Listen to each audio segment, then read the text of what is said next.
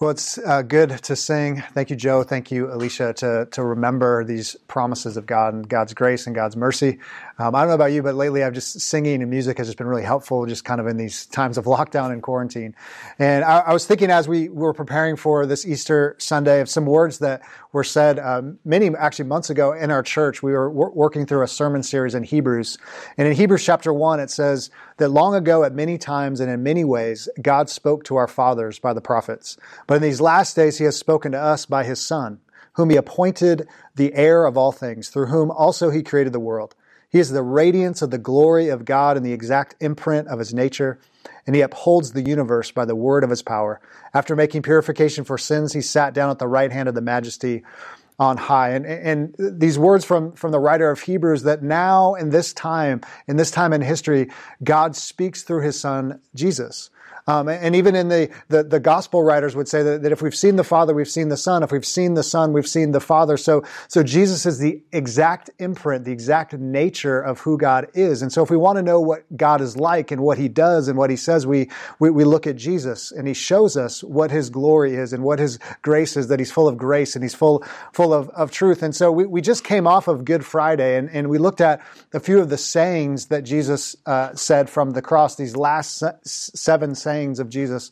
It is finished, and I thirst, and into your hands I commit my spirit. And so I thought this morning, as we look at the Easter accounts, the resurrection accounts, what did Jesus say to us? What did Jesus say to his disciples after he was resurrected from the dead? Because we have these stories from Matthew, Mark, Luke, and John of Easter, and they're very concise, and there's not a ton of detail. And sometimes they kind of leave us bewildered, like, what is Jesus doing? Why did he do it? But I think the writers of the Gospels, Matthew, Mark, Luke, and John, by focusing on what Jesus says as he comes out of the tomb and as he speaks and meets with his friends, his disciples, we gain a lot of insight into who he is and what he's like and what he's up to in the world. And so I want to just spend a few minutes here this morning as we celebrate Easter together, looking at a few sayings of Jesus after his resurrection from Matthew's gospel. And so I'm going to be reading from Matthew 28. One of the gospel accounts, we have Matthew, Mark, Luke, and John. They all have accounts of the resurrection. They all have different details. They all highlight different things. But I want to read from Matthew's gospel because I think a few of the things that Jesus says after the resurrection are very enlightening. So let's read that together. Matthew 28, verse 1. Now after the Sabbath, toward the dawn, of the first day of the week, Mary Magdalene and the other Mary went to see the tomb. And behold, there was a great earthquake, for an angel of the Lord descended from heaven and came and rolled back the stone and sat on it. His appearance was like lightning, and his clothing white as snow. And for the fear of him, the guards trembled and became like dead men.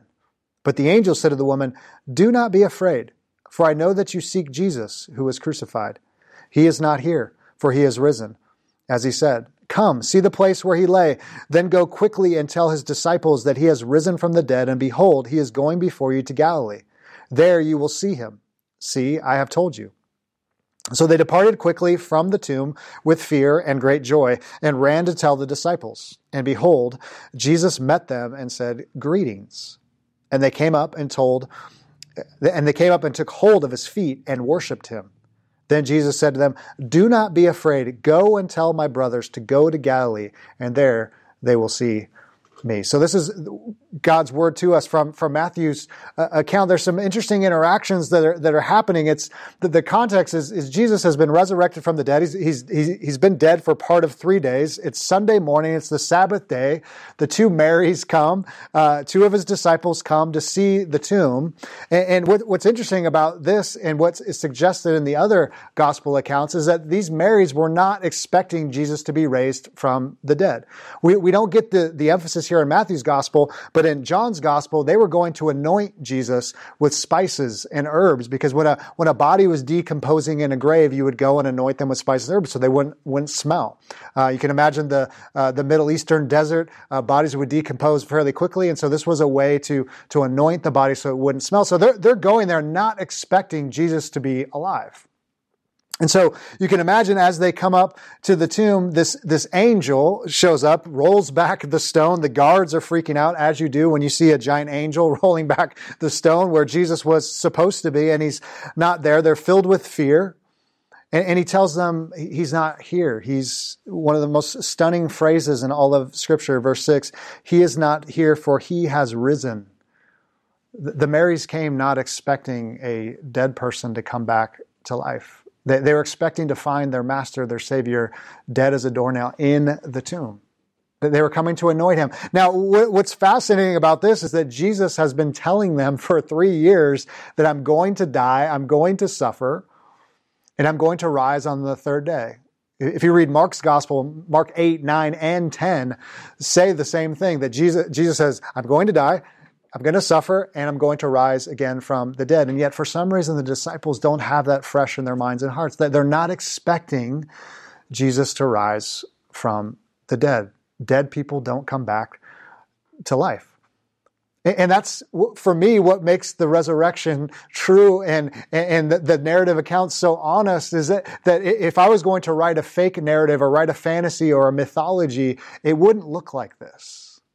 It would be people with robust faith and saying, yes, of course, Jesus said he was going to die and he was going to rise from the dead. I'm at the tomb waiting for him to come back to life, but we don't see any of that. His closest friends, his closest companions, his disciples abandoned him at the cross and they abandoned him at the tomb. They weren't expecting a resurrection. So the angel comforts them, tells them to go quickly to Galilee to tell the other disciples that Jesus has risen from the dead. And notice what it says in verse 9, that, and behold, Jesus met them and said, greetings. And they came up and took hold of his feet and worshiped him. So the first little phrase or saying I want to focus on here is just the simple phrase from Jesus, greetings. Now I've read the Easter accounts many, many times. I've preached from these texts, and it would be easy for us to gloss over what Jesus is doing, what he's saying. Now he pauses and he says greetings. Now in the English, it might just seem like just a word of encouragement or just something you say like, hey, how's it going? How's your day going? But not in this context. Not after the Son of God has resurrected from the dead and nobody is expecting a resurrection. And he's front and center with the Marys, his disciples, and he's saying greetings. Now this word greetings has the meaning of rejoice, be glad. It's a greeting of health and happiness. Rejoice and be glad. I'm alive. I'm here. How are you? Now, remember what I said just a few minutes ago. Jesus has told his disciples multiple times, I'm going to die, I'm going to rise from the dead. And yet his disciples are nowhere to be found. They're not coming to the tomb because of resurrection. They're fearful, they're scared, there's a lot of unknowns, there's all kinds of doubts, and our Savior's gone, our leader's gone, what are we going to do? And yet here is Jesus saying greetings to his disciples. Be glad, rejoice. There's no condemnation in his voice.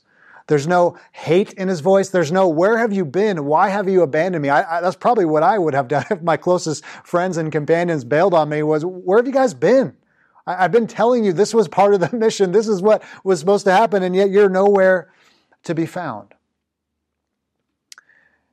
And the response of the Marys is very enlightening as well. It says that they came and they took hold of his feet and worshiped him. But right before that in verse 8, it says they were full of fear and great joy. There's this tension of fear and great joy. Now again, I love the way Matthew highlights those details of how these two disciples are experiencing the resurrection of Jesus. There's fear, and it's not a reverent fear. This is I am scared, I don't know what's going on, I'm not expecting a dead man to come back to life. We're just coming to anoint the body and making sure it doesn't smell because it's going to rot very quickly. This is not what we expected. We did not expect an angel to show up and tell us that Jesus was alive, that he's not here, and you need to go find him and tell the other disciples. This was not part of what we were coming to experience. So there's a sense of fear, but there's also a sense of joy. Now, these might just be random details, but it's very interesting that when Jesus first shows up on the scene in Matthew chapter 2, when Jesus is born, in his incarnation, when the Magi show up in Matthew chapter 2, verse 10, it says, when they saw the star, they rejoiced exceedingly with great joy. And going into the house, they saw the child with Mary and his mother, and they fell down and worshiped him. The response to Jesus in the Gospels is you can't be neutral with Jesus. There's always I love him, I worship him, or I hate him, or I despise him. There's no indifference with Jesus. When the Magi saw the baby born and came and saw him to bring gifts, they bowed and worshiped him with exceedingly great joy. There's not even an English word to say how excited and joyful they were at the sight of Jesus. And Matthew's picking up that same word here, even though it's woven with fear. We didn't expect a dead man to rise. There's great joy in worshiping this Jesus, and we see it in their response. They don't just say, "Oh, great, he's alive." They actually wrap their arms around him at his feet and worship him. They know who this Jesus is. It's not just a rabbi in the first century saying pithy things. This is the Son of God risen from the dead. And we also get a hint that Jesus' body, it's fully resurrected. They wrap around his feet. He's not a ghost. He's not a spirit. He's as alive as you and I would be alive, different, but fully resurrected with scars in his sides and scars in his hands and his nails. He's there, and the Marys are bowing before him to worship him. And Jesus always has that power over us when we see him for who he is. We can't be indifferent with him. There's fear and joy. And what I love about this is later on in Matthew's account, when Matthew gives the Great Commission, they finally come to Galilee with the disciples, and he doesn't name them, but he says in verse 16, now the 11 disciples went to Galilee to the mountain to which Jesus had directed them, and when they saw him, they worshiped him, but some doubted. There's no identifying who doubted and who worshiped. But there's a mixture, right? There's fear and there's worship. There's fear and there's joy. And Jesus has no problem with any of it. He says, greetings to you, blessings to you. Some feared, some doubted. It doesn't matter to Jesus. He understands that resurrection isn't supposed to happen. He understands that messiahs aren't supposed to die, and yet he meets them right in the reality, in the balance, in the complexity of our joys and of our fears, and says, greetings, I'm with you, rejoice, I'm risen from the dead. He's not thrown off by their weak and brittle faith. And isn't that just a great comfort to us when we think about how Jesus still speaks to us, that now that God speaks through his Son, he says those same words to you, Ryan, to you, whoever's listening on the other side of this camera. He says the same greetings to you, even when your faith is great, when your faith is weak, when you're full of fear and when you're full of joy. I meet you right in the midst of those things, both of those realities. When you're full of faith and you're full of doubt, I'm right there with you. When you don't understand what is going on in our world, I'm right there with you. Which leads to another phrase from the resurrection, another word from Jesus, which I think fits very nicely with this idea of just this greeting and blessing, is he says, secondly, in verse 10, do not be afraid. Do not be afraid. Earlier, Jesus speaking through the angel, in verse 4, and for fear of him, the guards trembled, became like dead men. But the angel said to the women, do not be afraid, for I know that you seek Jesus who was crucified. That Jesus already meets them through the angel before anything even happens and says, I know you're afraid. You don't need to be afraid. Do not be afraid. Again, this is brilliant storytelling from Matthew and the details that he highlights. I mentioned earlier that, the Magi are worshiping as Jesus is born. They're worshiping with great joy. Matthew's doing this in 28. The Marys are worshiping with great joy. There's this beautiful little sandwich happening here between the Gospels, the beginning and the end. But he does it again. He plays on this word of do not be afraid. Remember when the angel comes to Joseph. In Matthew 1, verse 20, he says, but as he considered these things, behold, an angel of the Lord appeared to him in a dream, saying, Joseph, son of David, do not fear to take Mary as your wife, for that which is conceived in her is from the Holy Spirit. She will bear a son, and you shall call his name Jesus, for he will save his people from their sins. The book of Matthew starts with fear. Of course, Joseph, he's got this girlfriend he's not even married to yet. And the Holy Spirit is going to put the Son of God in her womb. He's going to be ostracized in his community. And the angel shows up and says, I know you don't understand all of this, but don't be afraid. It's going to make sense eventually. That Jesus, the Emmanuel, the God with us, the one who came to save us from our sins, he's going to be born in the womb of Mary. And I know it's crazy and it's weird, but Jesus is doing the same thing. Mary, I understand that this is very confusing, even though I've been talking about it for quite a few years now. I'm resurrected from the dead. I'm alive as ever. But don't be afraid. You don't need to be afraid. Everything is in my hands. Everything is in my control. We see this fear is very strong in the disciples, again, showing that they weren't expecting a resurrection. That they were expecting something very, very different, and it didn't include dead men coming back to life. Because in John's account, in John 20, verse 19, it says, on the evening of that day, the first day of the week, the doors being locked where the disciples were for fear of the Jews, Jesus came and stood among them and said to them, peace be with you.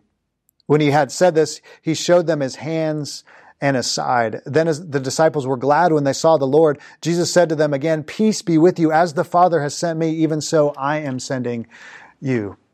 The disciples are huddled behind locked doors because they're fearful of the Jews that might kill them or persecute them. They don't understand that Jesus is alive at this point.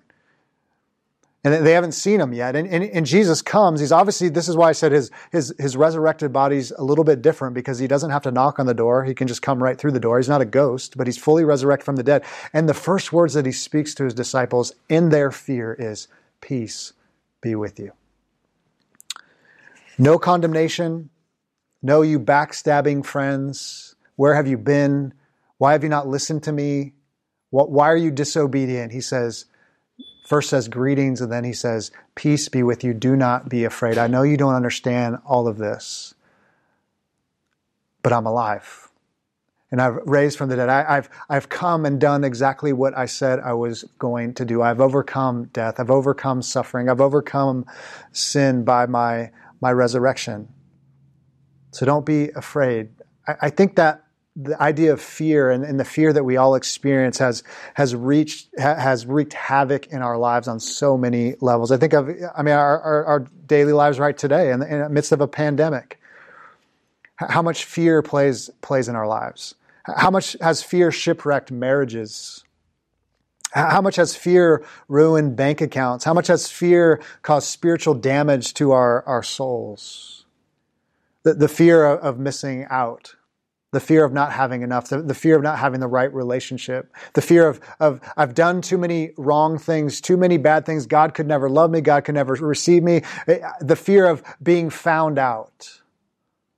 And here's Jesus speaking a word of grace. Do not be afraid. I'm with you. Peace be with you. The Apostle Paul in his letter in 2 Timothy chapter 1, verse 7 says that God has given us not a spirit of fear, but a spirit of love and self-control, because fear makes us out of control. And so here's Jesus in a moment where we'd all be expected to be fearful and scared with the unknowns. And he says, don't be afraid. I'm right here. I'm with you.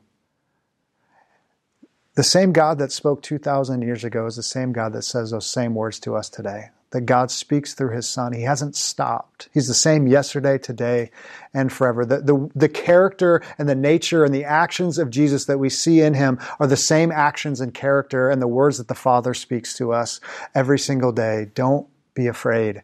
I've risen from the dead. Everything is going to ultimately be okay. Peace be with you. You don't have to fear death. You don't have to fear sin or hell or suffering or pandemics or sickness or disabilities or not accomplishing your goals. I'm making you and the entire world new. God still speaks through his Son and through his resurrection that the tomb is empty. These gospel words have still meaning and life in them because God has not changed one bit. So many people think of the Easter story as the end, right? It's Jesus lived, he died, he rose again, and now it's the end. We all get to go to heaven. But the way that the gospel writers lay out the resurrection accounts is it's actually just the beginning. That on the first day of the week, on the Sabbath, something new has broken in because of the resurrection. Now we're filled with a new kind of hope. We're filled with a new kind of power that Jesus is with us. The Apostle Paul talks multiple times that by Jesus' death and resurrection, that we are identified, we're united in that same reality. He's already placed us in the heavenly places. That we've already been resurrected with him. We already belong to him. We're already secure in him. So imagine how much confidence that would give us to risk our lives for him. How much confidence that would give us each day, even if we're experiencing suffering or experiencing sickness or experiencing a disability.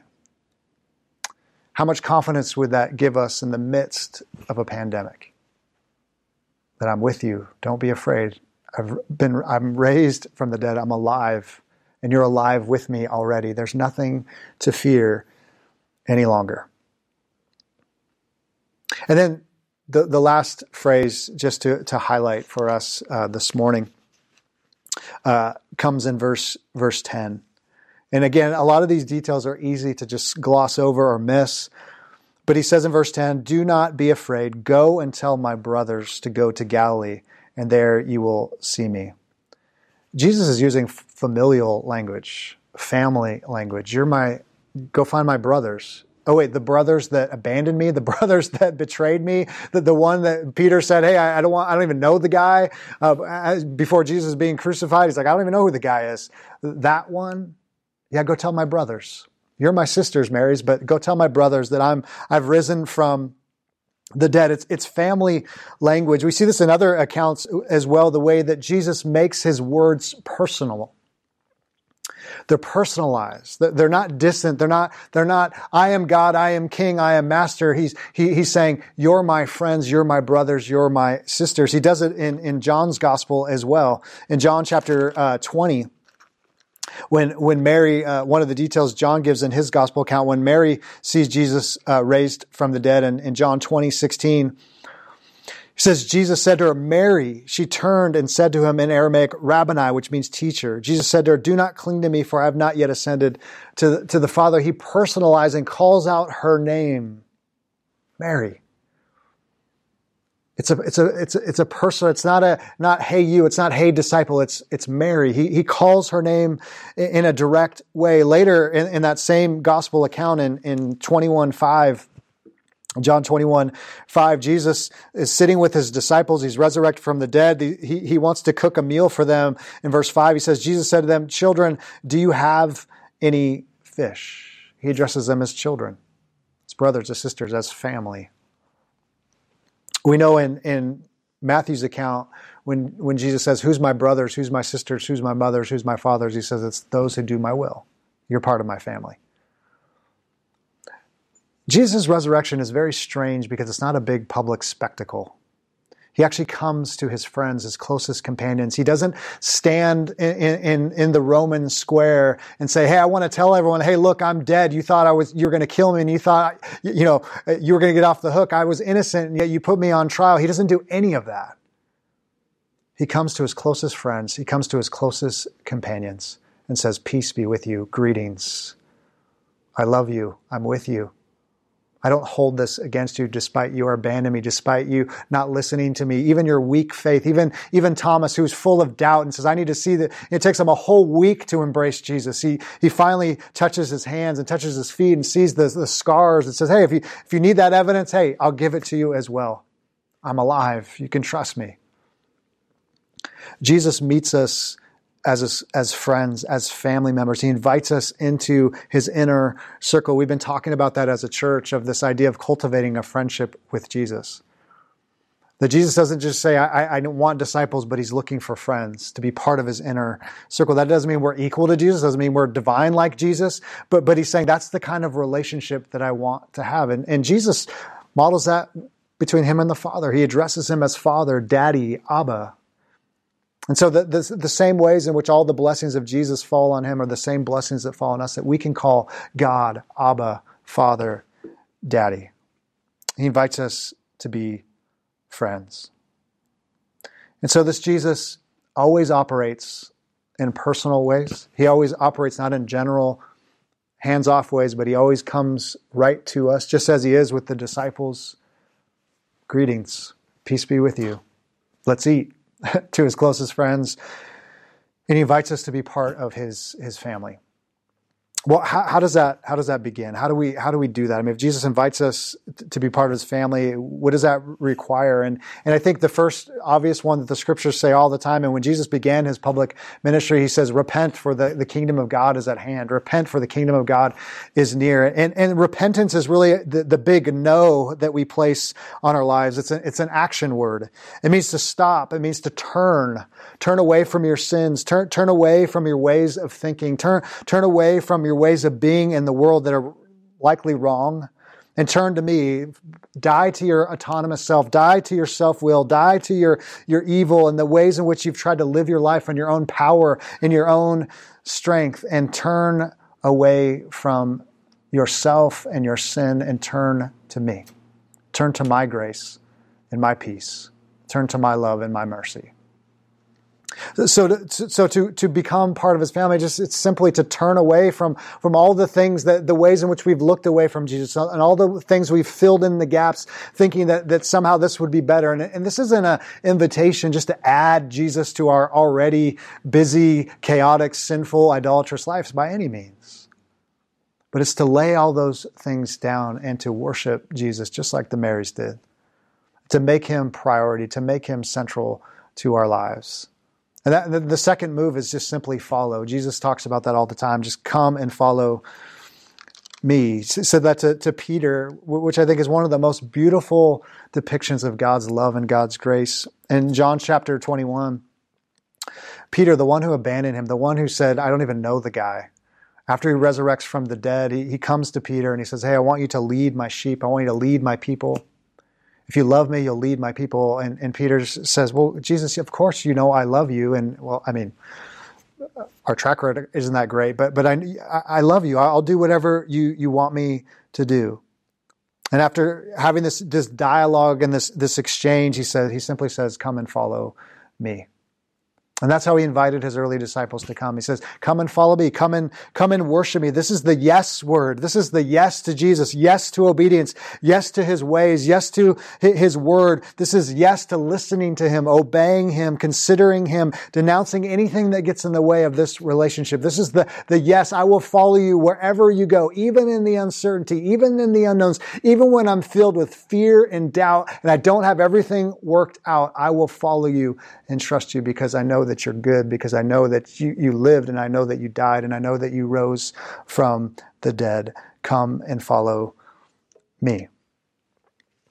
And the good news with Jesus is that we never walk this road alone, is that we do this with friends. Isn't it interesting that Jesus does? He doesn't come just to individuals, and there's a few examples, but most of the time he's coming to this group of people, his friends, his companions. Paul's gospel says that 500 people saw Jesus resurrected from the dead. So for 6 weeks after his resurrection, he's interacting, he's having meals with his friends, he's talking to them, he's explaining the mission and how it's going to continue to go forward, that we never do this. This isn't a privatized thing. This is a relationship that happens with a family of families, other fellow disciples of Jesus. And so we don't go it alone. The Great Commission that at the end of Matthew's account that we looked at for a few minutes here, to go and make disciples of all nations, it's a baptized community. That we've been baptized by the Father, the Son, and the Spirit, this relational God. And now we are, as baptized believers, disciples of Jesus, we live this out to go make Jesus known in the world. That he didn't just rise from the dead so that we can say, oh great, we get to go to heaven when we die. What a great blessing that is, of course. But that's not the whole story. Jesus is alive and something new has broken into human history, and we have good news to tell. That sin and death and hell and suffering and pandemics and disabilities and wars and famine and injustice don't have the last say. They don't have the last say. As we go out, we can make Jesus look great in how we work and how we live and how we treat other people, how we love our enemies, how we pray, how we forgive, how we take on the work of the kingdom. In every sphere of culture, we have work to do because a new day has dawned, because Jesus walked out of the tomb. It is finished. He is risen. He is not here. He is seated at the right hand of the Father, and he's ruling and reigning. And so of all people in the universe, followers of Jesus have a hope, even in the midst of uncertainty, even in the midst of these troubling times. And my prayer has been for you, whoever is listening and watching this morning, that you would experience the good news of the resurrected Christ, that he would come into your life and you would say, yes, I too want to follow. And so we have a special privilege. I'm gonna pray, but then I'm gonna share some testimonies of how God has changed ordinary men and women just like you and me by his grace and by his resurrection. Let us pray. Father, Jesus is alive. He altered human history. He altered our history. He changed everything because the tomb is empty. That our lives are secure in him. And thank you that Jesus still speaks these words of grace, these words of truth, these words of mercy. He still says to the entire world, peace be with you. Peace is available in me. Greetings, rejoice, be glad, don't be afraid. You may not understand all that's going on in the world. You may not understand all that's going in your life and why things are the way they are or why things happen the way they happen. But I say, don't be afraid because the tomb is empty. So I pray that the words of Jesus would get deep in our bones, in our hearts, in our minds, in our souls, that it would change us, that we would truly go out with a new perspective and a new intentionality in our lives, a new way of being and doing and living because of the resurrection of Christ. A new hope would settle on us today. And we pray this all in Jesus' name. Amen.